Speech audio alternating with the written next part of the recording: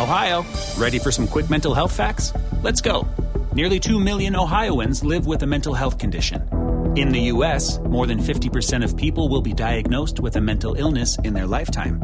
Depression is a leading cause of disability worldwide. So why are some of us still stigmatizing people living with a mental health condition when we know all of this? Let's listen to the facts and beat the stigma.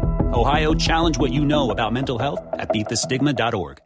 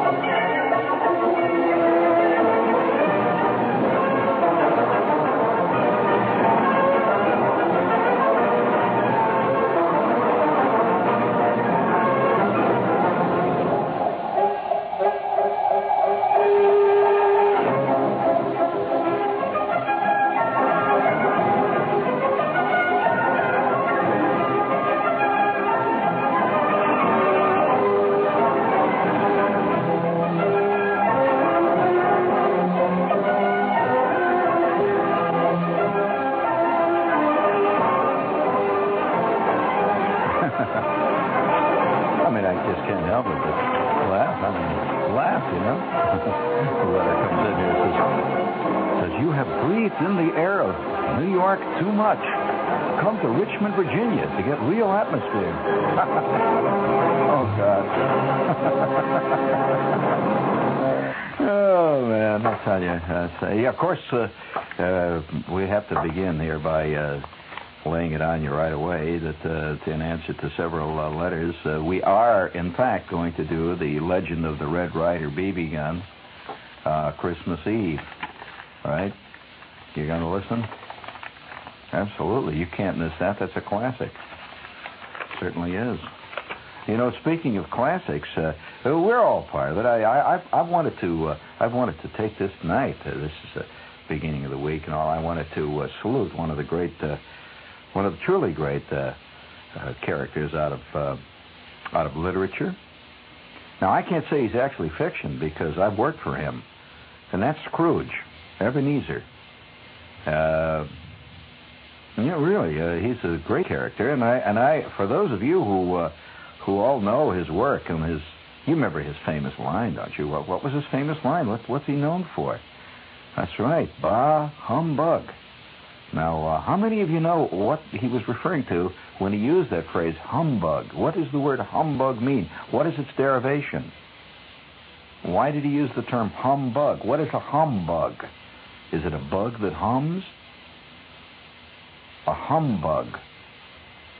Well, that has a very, very interesting history, that word, humbug, how it came to be used, and why Scrooge used it in that particular sense.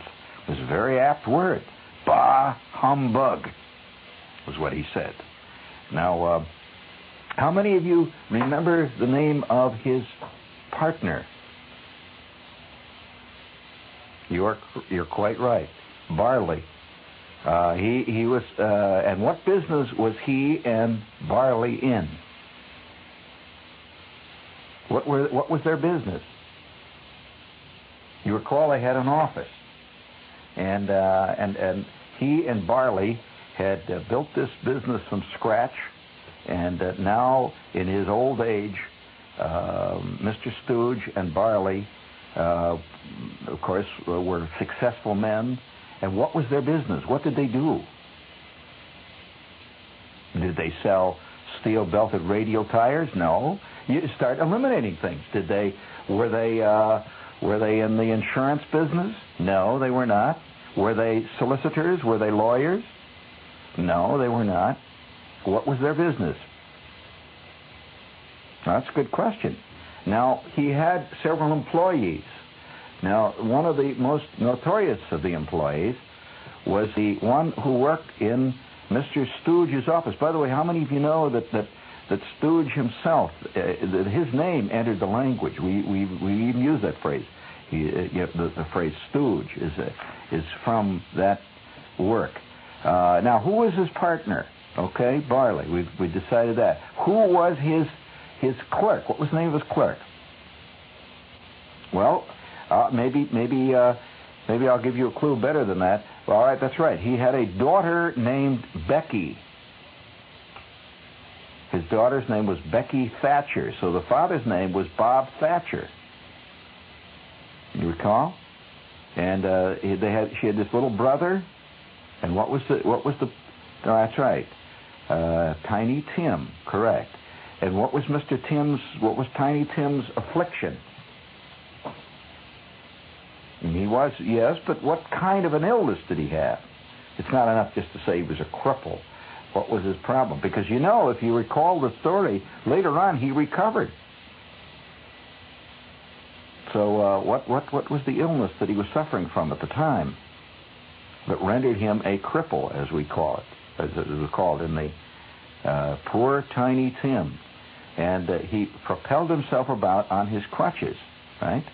And his family, of course, Bob Thatcher and his family were about to celebrate Christmas Eve. Now, what were they going to celebrate it with? What was their? Do you recall what their Christmas celebration was to be before Mr. Stooge stepped in and changed all that? What was it? Now, why? This is very important because it's part of the whole Christmas legend as was created by the writer. Do you recall who the writer was? I'll give you a clue. It was not Tolstoy. Charles Lamb. You're right. And now this was I think probably it's very difficult to know whether that story created Christmas or whether it reflected Christmas. People often say that Christmas came into being when this guy finished writing his stuff. That after that people started to do all those things, ho ho and Merry Christmas to all and a Merry New Year and all that sort of thing. That they never really did that before he wrote all this stuff, and so it came into being as a result of his writing. Now, of course, see, part of our tradition goes back in many ways to all kinds of, you might say, literature, folk literature in some cases, that makes up what you could call Western culture. For example, nursery rhymes. We all know them, and yet we can't really remember when we didn't know them. You can't remember actually learning. For example, about little Jack Warner sat in the corner eating his curds and whey. We all know this. When did you first memorize this? You can't remember that. Humphrey Dumpty sat on the wall. Call that? All these things are part of what we call the Western tradition, the Western. So I imagine eventually future generations of kids will argue back and forth the existence of, or the non-existence of, or the mythical character of, or the let's say the mythical ramifications of the Red Ryder BB gun. Future generations. That's the way it works, I'm sure that the writer who, when he finished knocking off the story of Ebenezer and his partner Barley, had no idea that it would eventually become a great classic tradition that hundreds of years from now people would still be talking about that. He sat at his roll-top desk. He had a roll-top desk, right? And there was a big argument about raising the heat or not raising the heat in the office at one point. Do you remember poor old Bob came in and he stoked up the fire, and Ebenezer came in and roared angrily. Now, what was Ebenezer's sister's name? She played a role in the story. You don't recall that? You recall her being there, though, when Remember when the voice said, "I am the spirit of Christmas past," and the next thing you know, poor old Ebenezer is transported back into the past, and there he is. He's a little kid, remember, and he's at school, and you can see how he turned into being such an irascible, rotten person right from the beginning. There, he was having troubles right in the very beginning. I am the story of Christmas. Well, we're all turned into those things from what we are by little subtle things that happen to us from time to time. Now, for those of you that are involved in Christmas, give me a little jingle bells there to set the mood, please. Yes, please. Jingle bells, that's good. Jingle all the way. Oh, what fun it is to ride in a one-horse open sleigh. Now, there's an argument whether that's a shay or a sleigh. Which do you think? You say sleigh? One-horse open sleigh? Well, I've heard it pronounced both ways. So they say sleigh. Of course, they're New York singers. They do not know there is such a thing as a shay, a one-horse open shay. They probably don't know that. Jingle bells, jingle all the way. Now that's very symbolic, jingle bells is to us, and in the true sense of the word, symbolic. Not many people who are within the sound of my voice ever rode in a sleigh drawn by a horse. Did you ever, Mark? How about you? I never did either. So it's a symbolic thing we're singing there. Oh, can you imagine riding in a one-horse open sleigh, if you prefer, to your grandmother's house on Utopia Parkway? You would cause a little talk, especially going through the Midtown Tunnel. I don't know whether or not a sleigh could make it all the way through there. But this is symbolic. Jingle bells, jingle all the way. Oh, what fun it is to ride in the one-horse open sleigh. Jingle bells, jingle all the way. You know the rest of the words. Of course, I must say that in high school we had a whole different set of words that did not necessarily say what the song originally said. And since there are kids up and around at this hour, we better not sing them. What with, the blue-nosed sales department always worrying about that problem. On the other hand, do you recall ever do you ever look back on Christmas? I always say it's a time for looking back, and I don't mean looking back in anger nor looking back in nostalgia. Just looking back. It is. They say that this is one of the main reasons for holidays in a man's mind. Man in general, man. That includes women, everybody, excuse me. A person's, right? A human being's.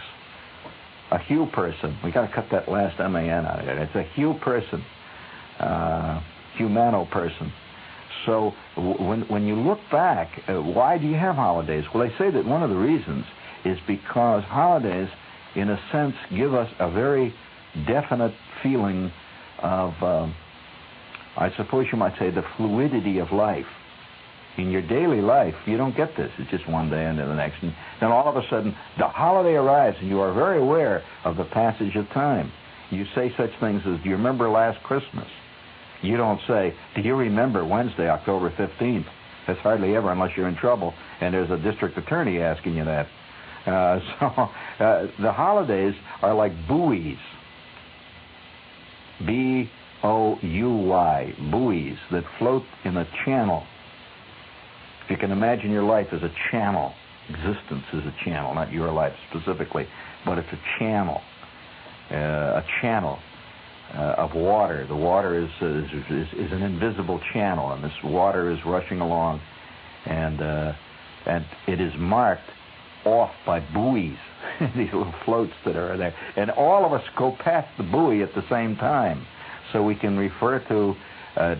I can say to you, do you remember, let's just take do you remember 4th of July? And yes, we all experienced 4th of July this year, in one way or another. Not the same, but we didn't experience the same identical things, but we remember 4th of July. So if I say to you, last Christmas, you immediately think of last Christmas. So you do this even subconsciously. And so, do you ever look back when you back to when, say, for example, when you were a kid, just take that part of your life. Do you remember a Christmas gift you gave somebody as a kid? Let's just take an arbitrary age. Let's say 8. Do you recall a Christmas gift you gave at about that time of your life to somebody? You must have had people around you. Do you recall giving a gift? Oh, come on. You're not really thinking. Yes, you can. It is there. There's no such thing as it's too long ago. It's all stored away there. What you are not doing is trying. That's the thing. Most people do not try to recall anything, so then they assume they can't recall. You hear the 2 recent cases of in the police departments somewhere where they got guys to remember things that had happened to them by hypnosis? Well, that meant that it was always there in their head. The trick is getting it out, so don't say to me, I don't remember. That's not true. You do remember it. You can't get it out. Now, one of the reasons you can't get it out is you're not concentrating. It takes concentration. Most people don't know how to concentrate. Do you know this is an actual study, concentration? You know how people study to meditate? They learn how to meditate? Well, I would like to suggest to you that this is one thing all good actors and all good performers have studied and worked on and learned, the thing called concentration. Now, most people think they concentrate, but they've not experienced then the real thing. No, the genuine concentration literally cuts almost totally the rest of the world out from around you. And in fact, when I'm on stage and when I'm performing, there is no other world. I've had to learn this over the years. You just focus your mind till it's a fine point down, like a fine light that's been adjusted, some kind of a special laser beam. It's the difference between a wide light, just a light bulb hanging that just spreads its light in all directions, and nothing is really lit up. It's just general light. That's the way most people's minds work.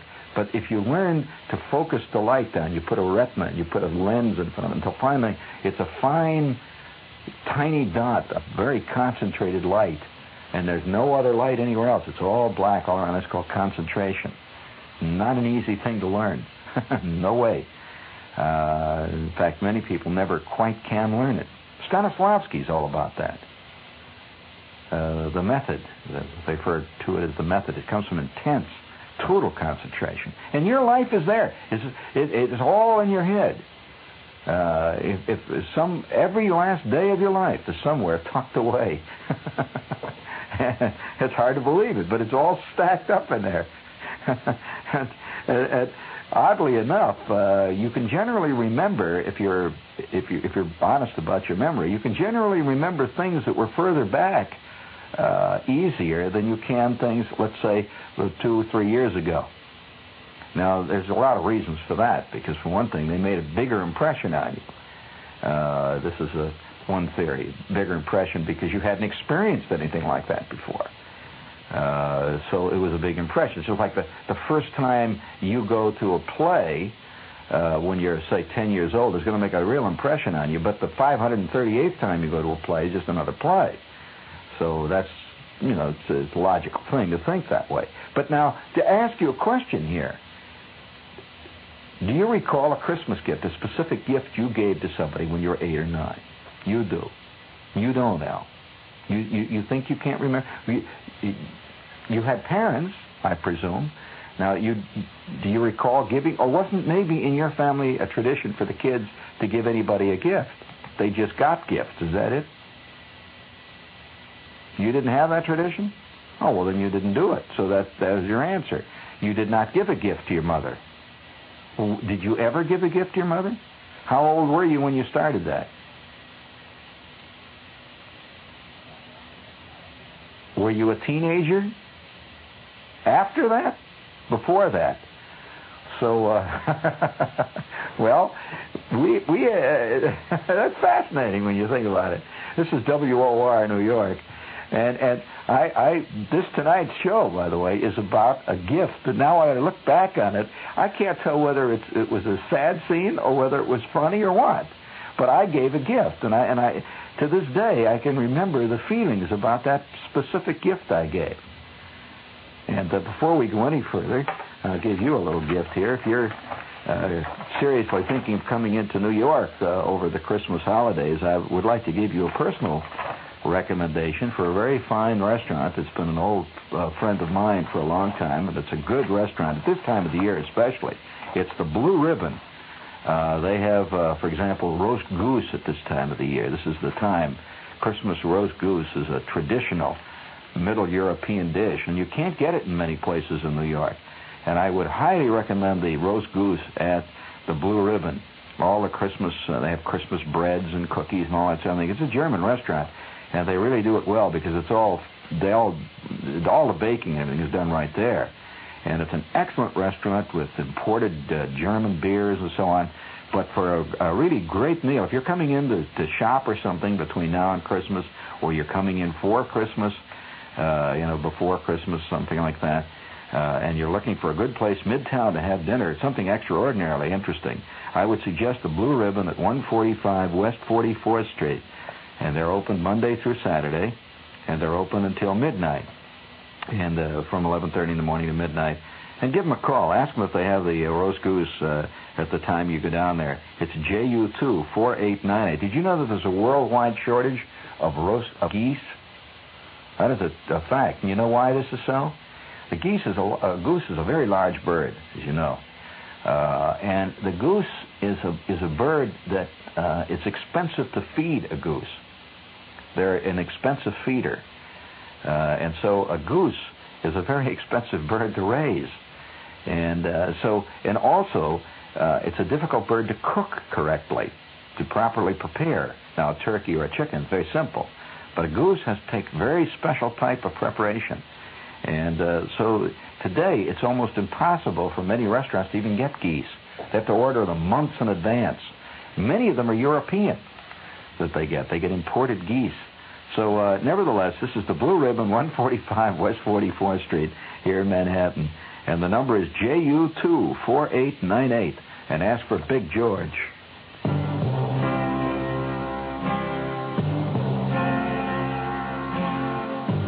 Someday you'll own.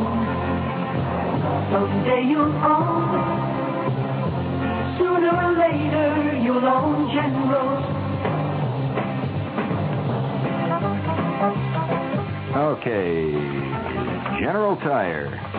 And if you're riding around on thin rubber and you need yourself a new set of wheels, I would like to suggest you go down to your General Tire dealer because they have these elegant steel-belted, beautiful glass belt gripper tires. And they're having a big sale, too. And don't forget their slogan, you go in snow or we pay the tow. And that's a guaranteed tow, guaranteed traction. It's what you get from good old GT, General Tires. Check your Yeller pages, and as you do it, sing. Schlesinger's, one of America's great stores for men and boys in West New York, New Jersey, invites you to choose from selected groups of over 10,000 famous name suits and overcoats and sport coats and all the rest of that great stuff at ordinary, unbelievable savings, extraordinary savings. You'll find every garment from Schlesinger's current selections of 3Gs, Louis Roth, Hickey Freeman, Hamilton Park, Herb Hart Schaffner and Marx, and a host of other top names. Anyway, that's Schlesinger's out in New Jersey, and there are all kinds of sales going on out there and a lot of savings. Schlesinger's, Bergen Line Avenue at 58th Street in West New York, New Jersey, one of America's great stores for men and boys since 1899. My name is Ebenezer Scrooge. Have you got a candy for me? Our name is Schrafft's. And have we got a candy for you? So roll your eyes and pat your tummy. Lick your lips, 'cause yum, yum, yummy. Have we got a candy for you? A chocolate cream and a cherry dream. A jelly slice and a drop with spice. A crispy nut and a coconut.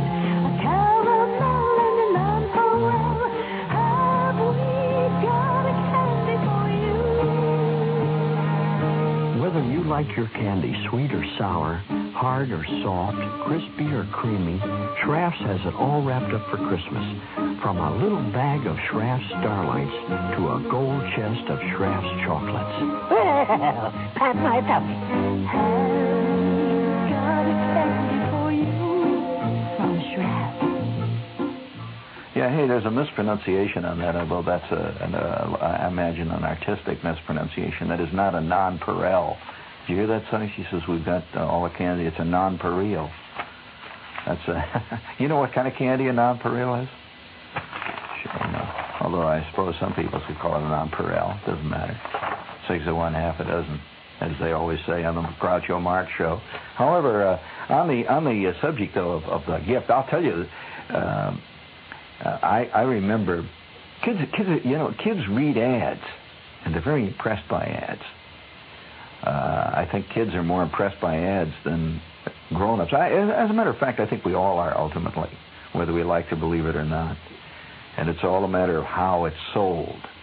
And so you see this very elegant ad, and it just assures you that you're an extraordinary human being, and if you are an extraordinary human being, of course you'll own roles.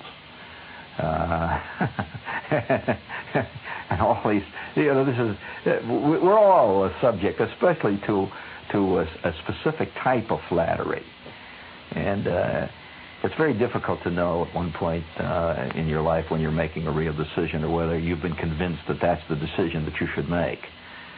This is called fashion. Fashion is a subtle thing. Who knows why? A lot of people who have long hair don't like it because it itches. And I know people who say that, but they have it. On the other hand, so we're herd animals. And so as a kid, I remember we used to get this magazine all the time. My mother was a great magazine reader. And it was Woman's Home Companion. You remember that magazine? Woman's Home Companion. See, is it still around? I don't know. Woman's Home Companion. And my mother got the Woman's Home Companion. She got the Saturday Evening Post. And she was always reading the Saturday Evening Post, Woman's Home Companion. She also got Cosmopolitan and Red Book. She was always... That was the one, Red Book. And we were always getting Red Book. She really liked Red Book. And so, when you're a kid, you look at these things once in a while, and I remember looking at, it was either Red Book or Cosmopolitan, and there was an ad, I can still recall, it was a quarter-page ad that ran down the side of one page, and it was before Christmas. And it says, give him, and it was a little dotted line, and it shows this real father-looking guy. He had slippers and a whole bit, and he's sitting in this leather chair.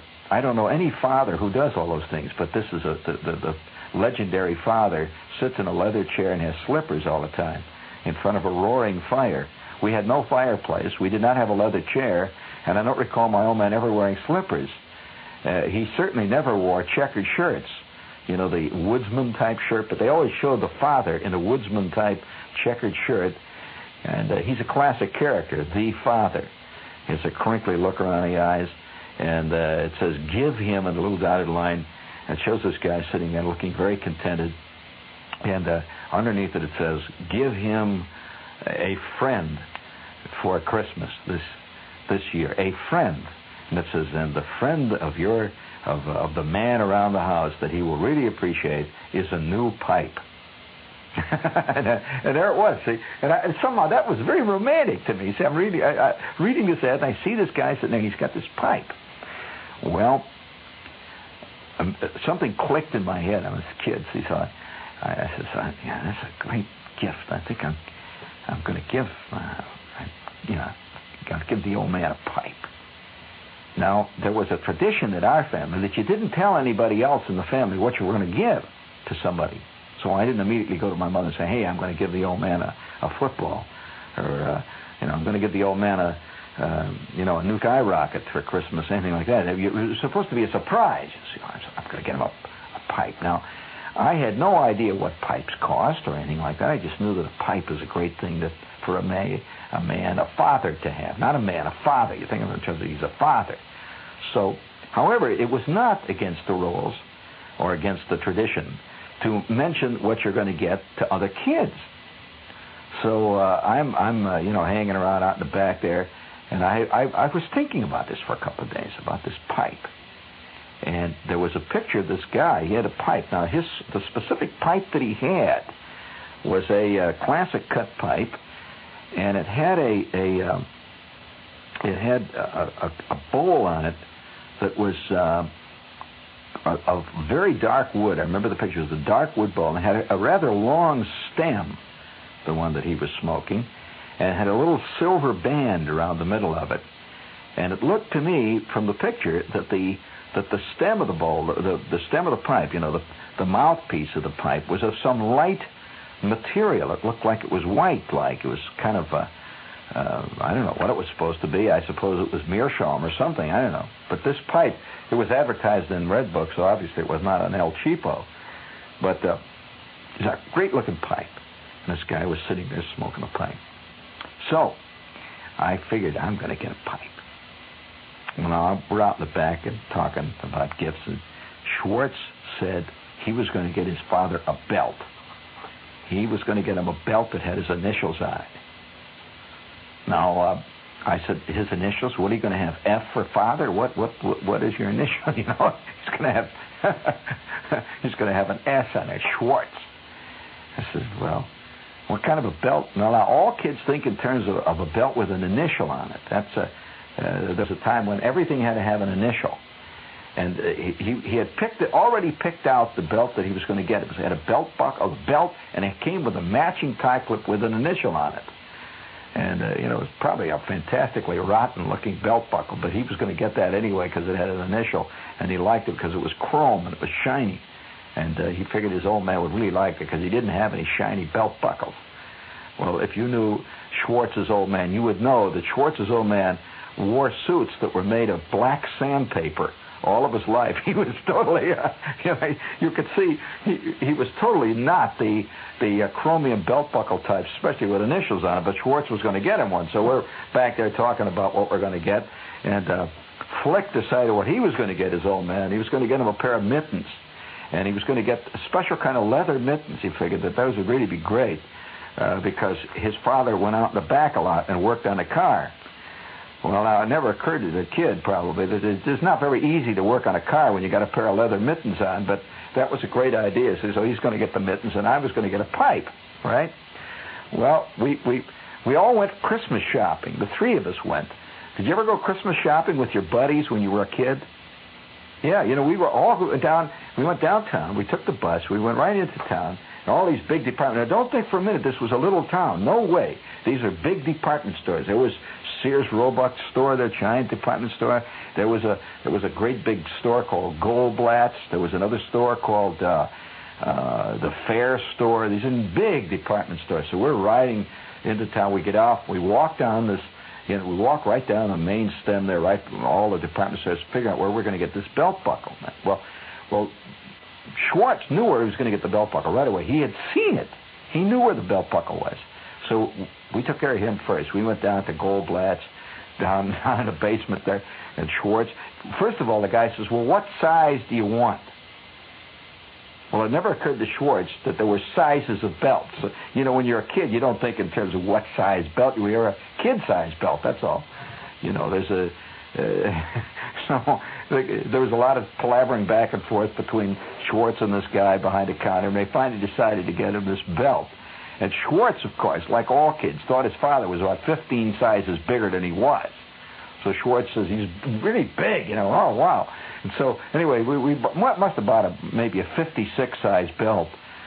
Schwartz, actually, the old man was about 5'3", weighed about 102 pounds. Probably lucky if he wore a 29 belt, after a Thanksgiving dinner. But we had a belt that would have stretched halfway across the street. So Schwartz, he's very proud of the belt. So out we go with the belt. Well, now, Flick got the mittens in the hunting department of Sears Roebuck. And it's always a big deal because each one of these gifts absolutely destroyed us for our life savings. Now, I had been saving, I've been saving my life savings for years, and I had, my life savings totaled roughly $1.10. And that included, I was going to get a rubber dagger for my kid brother or a tank or something. and I had already picked out what I was going to get for my mother, which incidentally was an atomizer for perfume. She still has it, and it's even at this date, it's such an obscene, rotten-looking atomizer, which I thought was great looking. It was an artificial pearl, and she still has it. She never shows it anymore. It's carefully concealed, but she keeps it for sentimental reasons, certainly not for atomizing reasons. So, anyway, I wanted to get this pipe. See, I had all in my mind separated on how much it was going to be. Now, I was figuring this was going to be the big Christmas for my father, a big one. I was going to get him a big... So the bulk of my dough was going to go on him. I figured that I could go at least 75 cents. At least. I could go to 85 if I was really going to push it, really going to push hard. So we went to this big tobacco store there. There was a big cigar store. They have millions of pipes in the window. See, so I go into the store with Schwartz and Flick. I go up to the counter, and I still remember the guy says, "Oh, you have a very good idea. You're thinking of a pipe for your father." So I said, "Yes."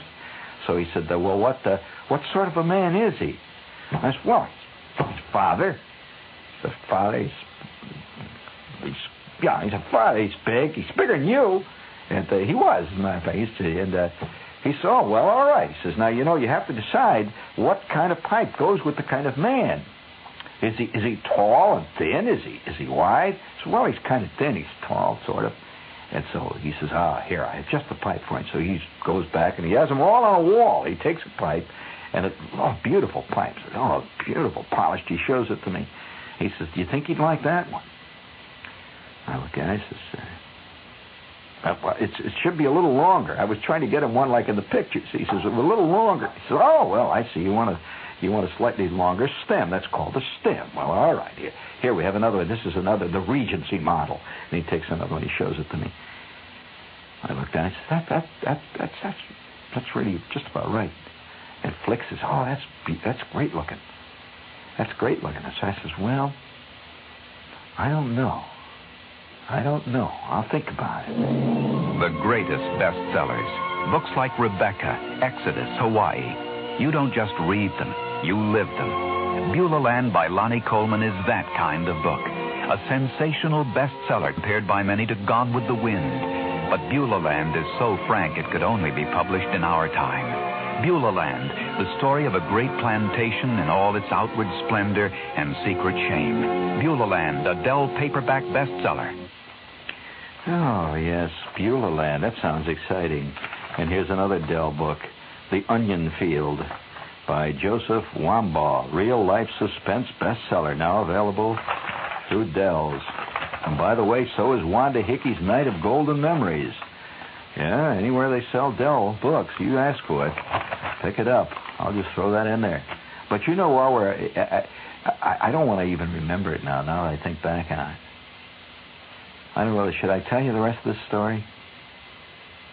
Well, how much time do we have? How much? 4 minutes. Well, you can hit us with a couple of those, and then, I've got time. The story comes to a quick but tragic end. If you're heading for La Paz or Rio, this message about Americana Hotel's flagship Rochester may have to wait. But if it's Niagara Falls you're heading for, or Canada, or New York's wine country, or the Finger Lakes, this message about flagship Rochester is for you. First thing you'll notice as you drive up is that we're right in the middle of all the good things in Rochester, near the Kodak facilities, the photography museum, the harness racing. Next thing you'll notice is all the fun in our pool, and how nice the place looks, and how pleasant our restaurants are. We can arrange a 3-day, 2-night playaway plan for just $29 per person, double occupancy. If you're heading west for the gold rush, good luck. But if you're in our neighborhood, stay with us at the flagship Rochester.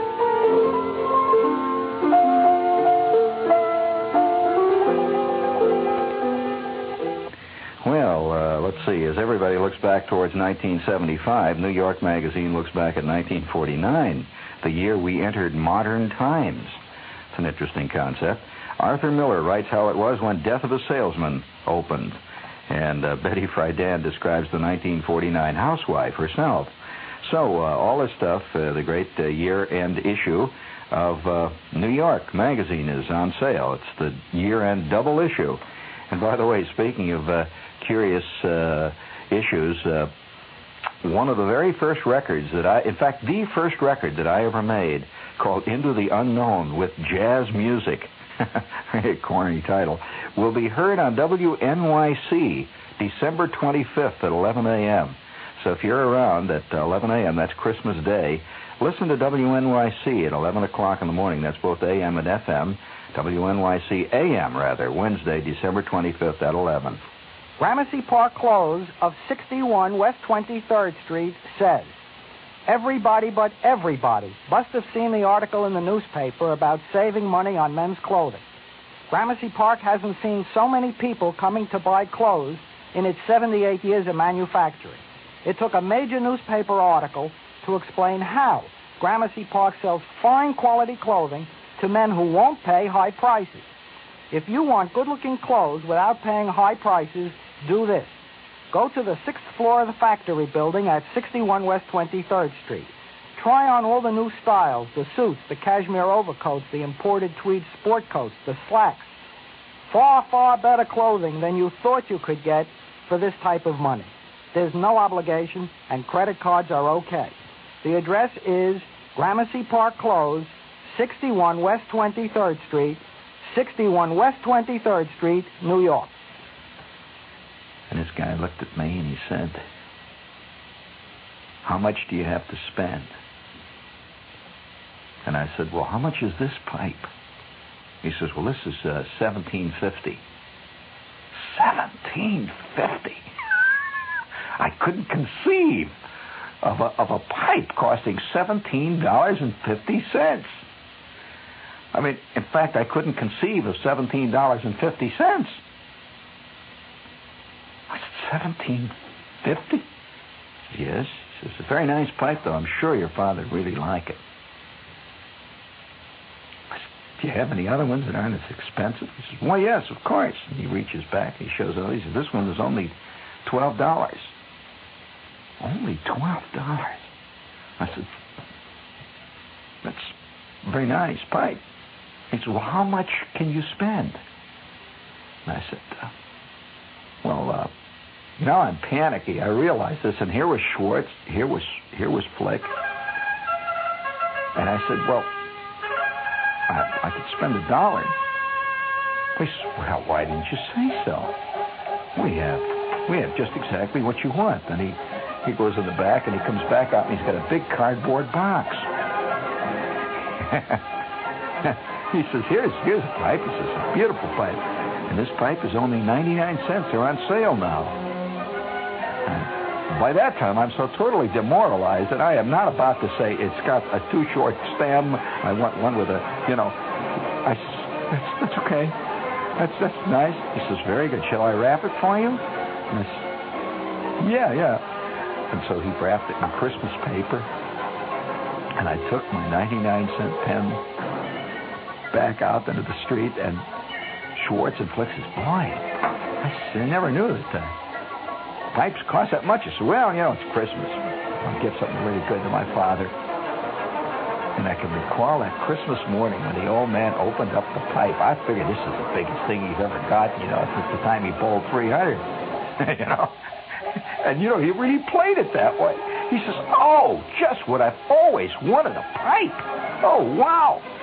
It had never occurred to me to ask myself whether or not my father smoked a pipe or whether he even... Somehow, a father should have a pipe. At least that's what the ad said. He says, isn't that nice? Why, that's really nice. That's really nice. That's a really nice pipe. I said, here, here's the way you put it. You put it in your mouth like this. He says, oh, yes. Oh, that's very interesting. It's got a mouthpiece. Look at you. It's got a thing very nice. And he used to take it out once in a while to pretend to smoke it. I never once saw him light it up. Oh, this is WOR New York. Stay tuned for In Conversation.